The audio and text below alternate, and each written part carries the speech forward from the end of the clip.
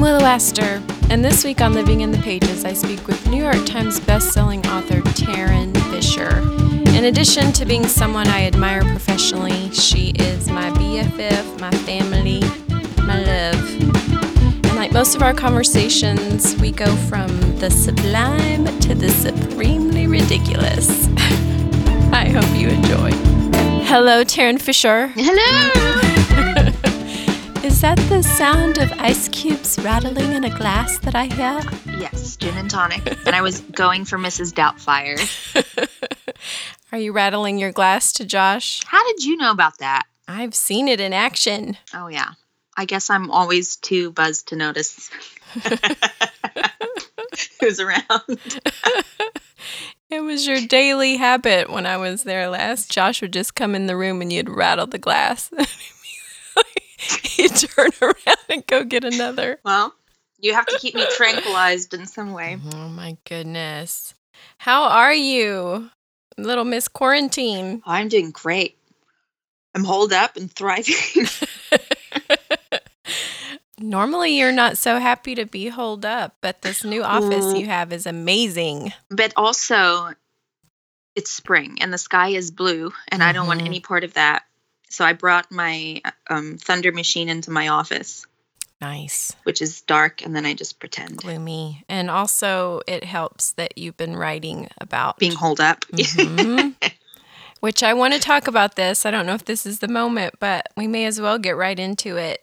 Tell me about what you go through when you're writing a book, how you start to embody sometimes parts of the characters. I don't know how it happens or why, but I do at some point in the story start doing that. And then depending on what book I'm writing, it can be a really negative thing. I try to shield the kids, but then my partner is always on the other side of the character whose mind I'm living in. How long has that been going on with this one? Since I started. And the funny thing is, I mean, I can't say too much, but I'm sleeping even less than I used to sleep. And so I'm kind of slinking around the house in the dark at night.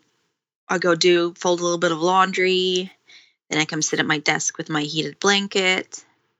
Then I wander over and spy on the kids. Oh, my goodness. I'm wandering around in the dark. You're so creepy. Well, they don't know that. If they woke up, they would know that. But.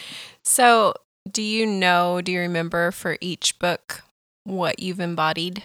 Yes, because I think I create a story around the emotions, and then I slip in, as many real things as I can. Is it giving too much away to tell us what they were for each book? Wow, I would have to dig to think of each one. Well, we know The Opportunist, that series was a lot of regret, wanting to make things right, or maybe just figure out in myself where I'd gone wrong and how I needed to steer my life moving forward. And then Mudvayne, absolutely. I was going through the divorce, and that was just sadness, just absolute being alone and sad. I created the story around that. Who was going to save me? No one, apparently, but no one earthly, apparently. And then what did I do next? Marrow. Marrow was a lot of anger because now the divorce has happened. I'm back on my feet. And I'm just angry about what's happened for the last 10 years of my life. I'm angry about what's happening to women, and it's all tied into the divorce. I remember thinking that, women, when they get married, they start having children and they build their families. And then if there is a divorce, they're often left pretty destitute because they don't have the career. They haven't been working on the career like their husbands have. And they have to start from scratch. And I was not in the position where that happened to me. At just the right time, my books took off and I was able to leave comfortably, but it made me think of all the women that couldn't and that were sort of trapped in that same unhappiness and misery I was in.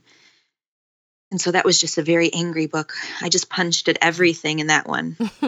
Mostly men, but it's kind of a justice book. Vengeance, yeah. The video of that mom was crazy, and inspiring, right? Yes, there was a video That on mom the and her baby. internet going around of a mother. You could tell she had some sort of mental disorder. There was something wrong. And she was striking and pinching a baby who couldn't even sit up yet.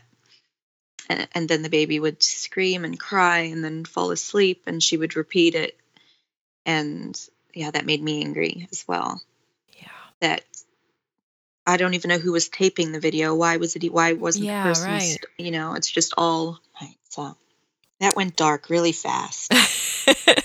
And then what happened? And then my life cleared up a little bit. There's some hope showed up on the horizon. I started writing this very hopeful book about second chances you get in life and love. And then in the middle of writing that book, my second chance blew up in my face. So then I was stuck with, do I end this with how I really feel? Or do I believe in the original message? So I chose to believe in the original message with that one. Yeah.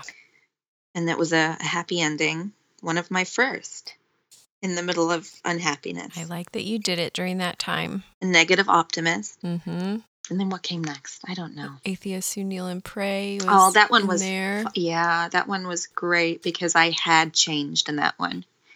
And I did view the world as a different, safer place because of my husband. And so I wanted to write about, I guess, maybe the internal fight I had with love and with him and how I changed from the first book to this one.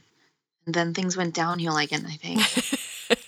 Oh, yes. Then things went downhill. Then there was more anger for a couple years. And I don't know where I am now. I don't know what this is. Where would you say you were with the wives? I was pregnant and then had a newborn and then was raising a toddler. And I was angry because, I have an ex-husband and a husband, and I was the only one who wasn't allowed to work because I was the primary childcare for my children. So I was just very angry that this was happening to me again, that I'd found a way to save myself. I'd written myself into this new life, and I wasn't allowed to do it. And it was convenient for them and not convenient for me. And so then I was writing a book about how females are conned into this life and then abandoned there, and they get angry and they lose their mind. So I think I was maybe sending a message to the men in my life. And it worked. Yeah, because I'm getting to write now Yes. in social distancing in my office. How has life changed since The Wives came out? In that way, I think that I got really angry. I had to prove to everyone that I was very serious about what I was doing. And then everyone started taking me seriously, and they bent for me. And so I think I have more career rights, maybe just more space to work and be myself since The Wives. You're not an excitable person, really. I'm usually the one who's excited for you. But has it happened yet at all about The Wives at any point along the way where you have this rush of sheer adrenaline and excitement? You want me to say yes? I would be happy if it were in there, but... Well, I feel like I worked very hard for a very long time towards this one goal. Probably since I've been 20, I've been working toward this.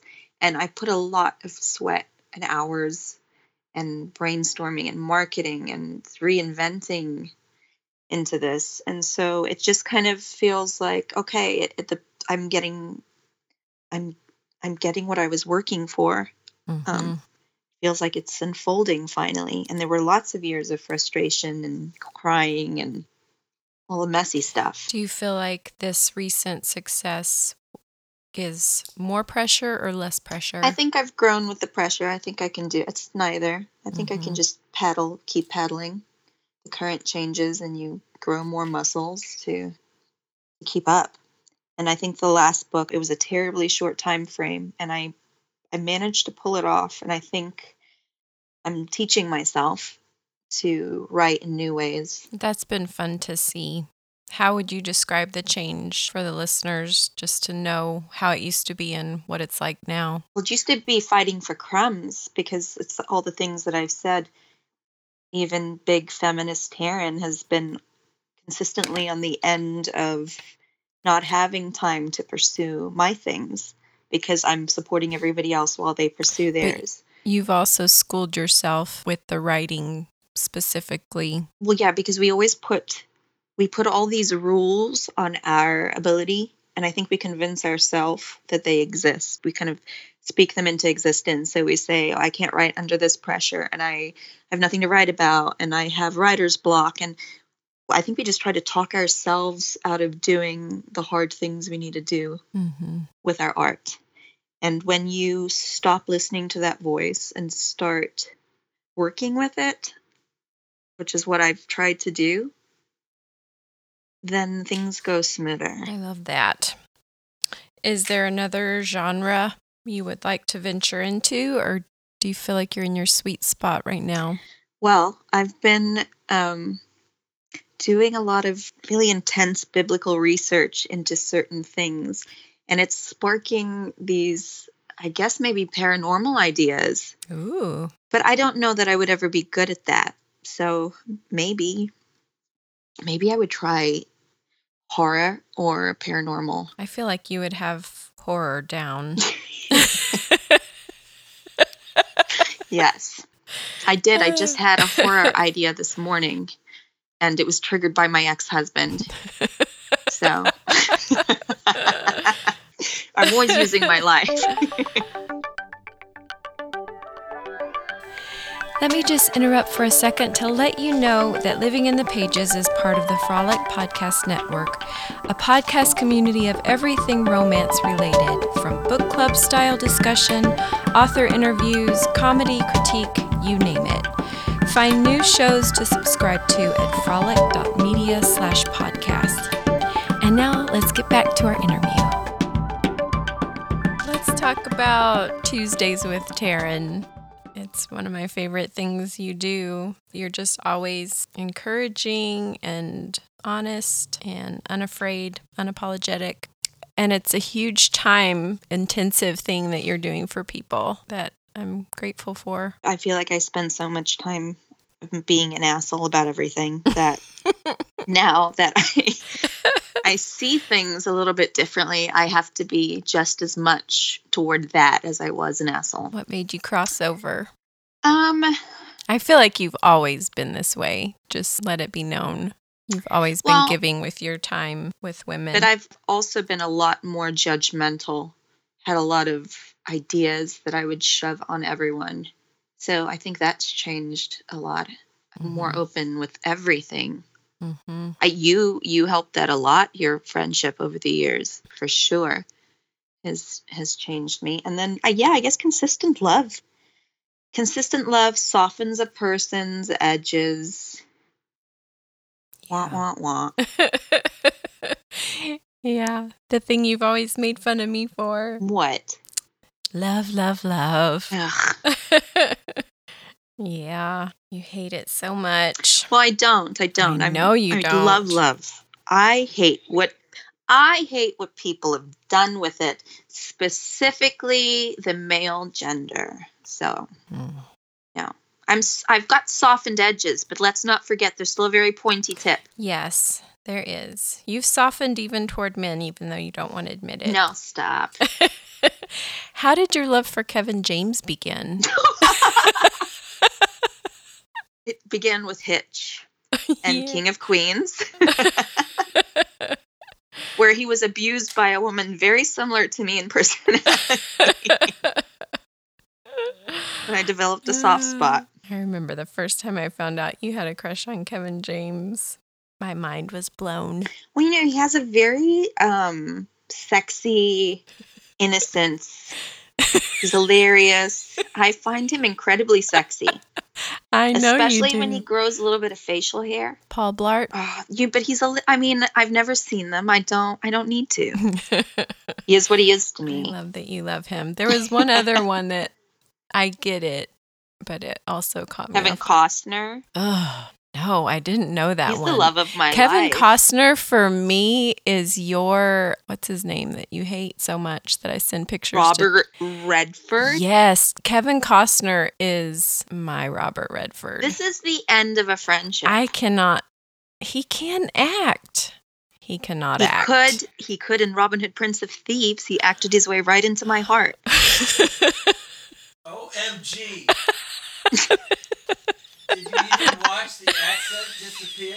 Hey, Nate is appalled. He was in Jerusalem being tortured for years. Have you ever noticed how he cannot maintain an accent for a single line? He doesn't need to because he's Kevin Costner. Oh, man. Ugh. We are going to have to agree to disagree. I cannot believe after all these years of friendship. I know. And do you remember the song that was released with that movie? Look into my eyes, you will see what you mean. Search a heart, search a soul. I know what our song's going to be. Let's see. Well, we've covered the Kevins. Let's do Fast Five. Okay. Show you're binging. Ozark. Do you think I'd like it? Yeah, I gave up after the first season, and then someone convinced me to go back, and it really is so good. It's up there with Breaking Bad, and I mocked anyone who said that, so yeah. Okay. Go-to meal. Red meat and potatoes. What's the one item of makeup you cannot live without? Mascara. Snapshot of a favorite memory. Looking down at Scarlett after she was born and her eyes were open and thinking, oh my gosh, I cannot believe I just made this.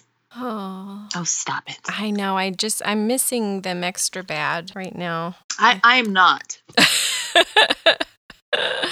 Fill in the blank. Vulnerability is strong. Nice. Are you going to watch Tiger King? I already did. I'm a huge fan. You are? Of the Tiger King. I am, yes. And I know he did bad things, but he is the Tiger King. Graylee was saying that last night. Like, I know he's terrible, but I think he's sweet. I think I would like him if I met him. You know, there's something about him, and it may have been a little bit misdirected, but he has a gift, and it's very evident to see. I know it's funny, but there's also a very underlying, a man who's hurting, and he has a gift, and he just wants to be accepted. And he was harassed by Carol for years and years. You do love a man. I mean, let it be known. He has a mullet. Yeah. And he's wonderful. And he's paying for what he did, but I'm very happy to see Nicolas Cage is taking his role in a movie. Is that true? I thought that was a joke because did you see Jimmy doing Nicolas Cage as Tiger King? No, I think it's real. I think that's the world we're living in. Hello. It made me laugh so hard.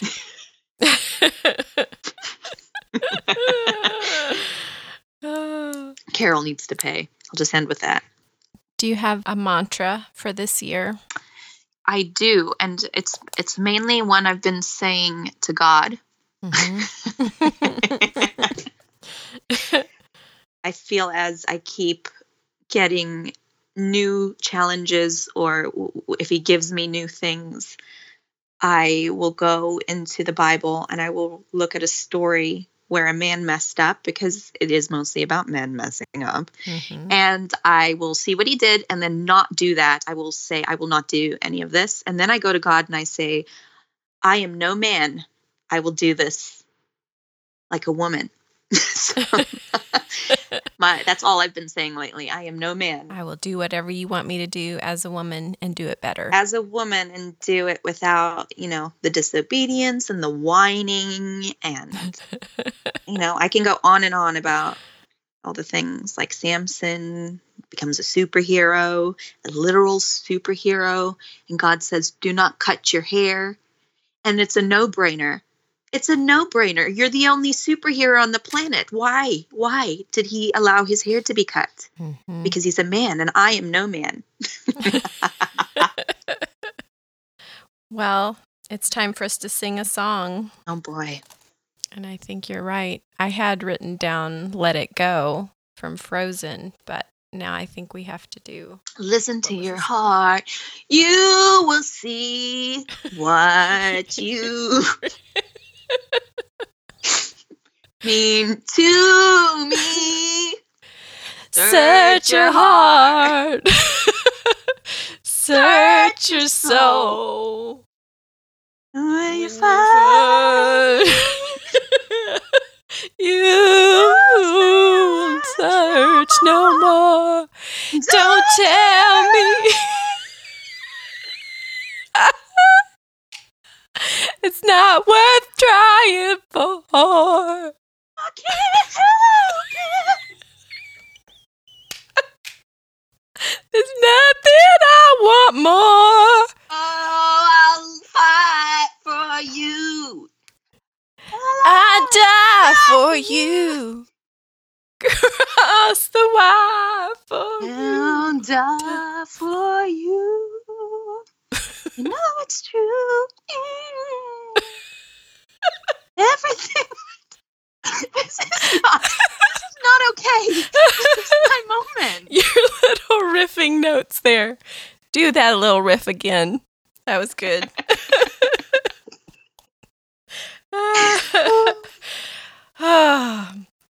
Well, I'm grateful for that author we won't name because she's so mean who brought us together with that writing group. We're what she has done right. Well, we found each other among the muck and the mire. Yes, we did. That's right. Well, I haven't even drank any of my gin and tonic yet. Oh my goodness. I thought you might have been on round 2 by now. No, not, but I have been singing in that voice all over the house, just for the kids. What's the best and worst part of quarantine for you? Oh, we're still on our interview? Well, I mean, it can be done.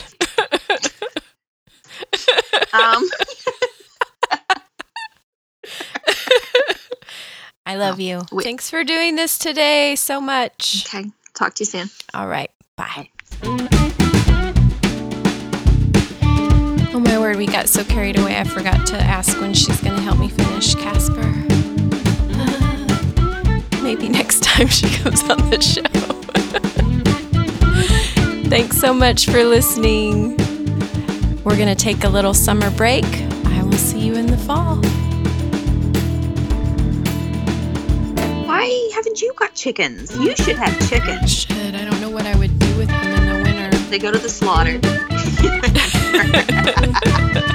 They'll all be named with little ribbons in their hair. Rabbits scare me. I don't know why anyone would want a rabbit with their little red eyes. They scream when they get scared. Babies are cute, but... Living in the Pages is now part of the Frolic Podcast Network. Find more podcasts you'll love at frolic.media/podcast.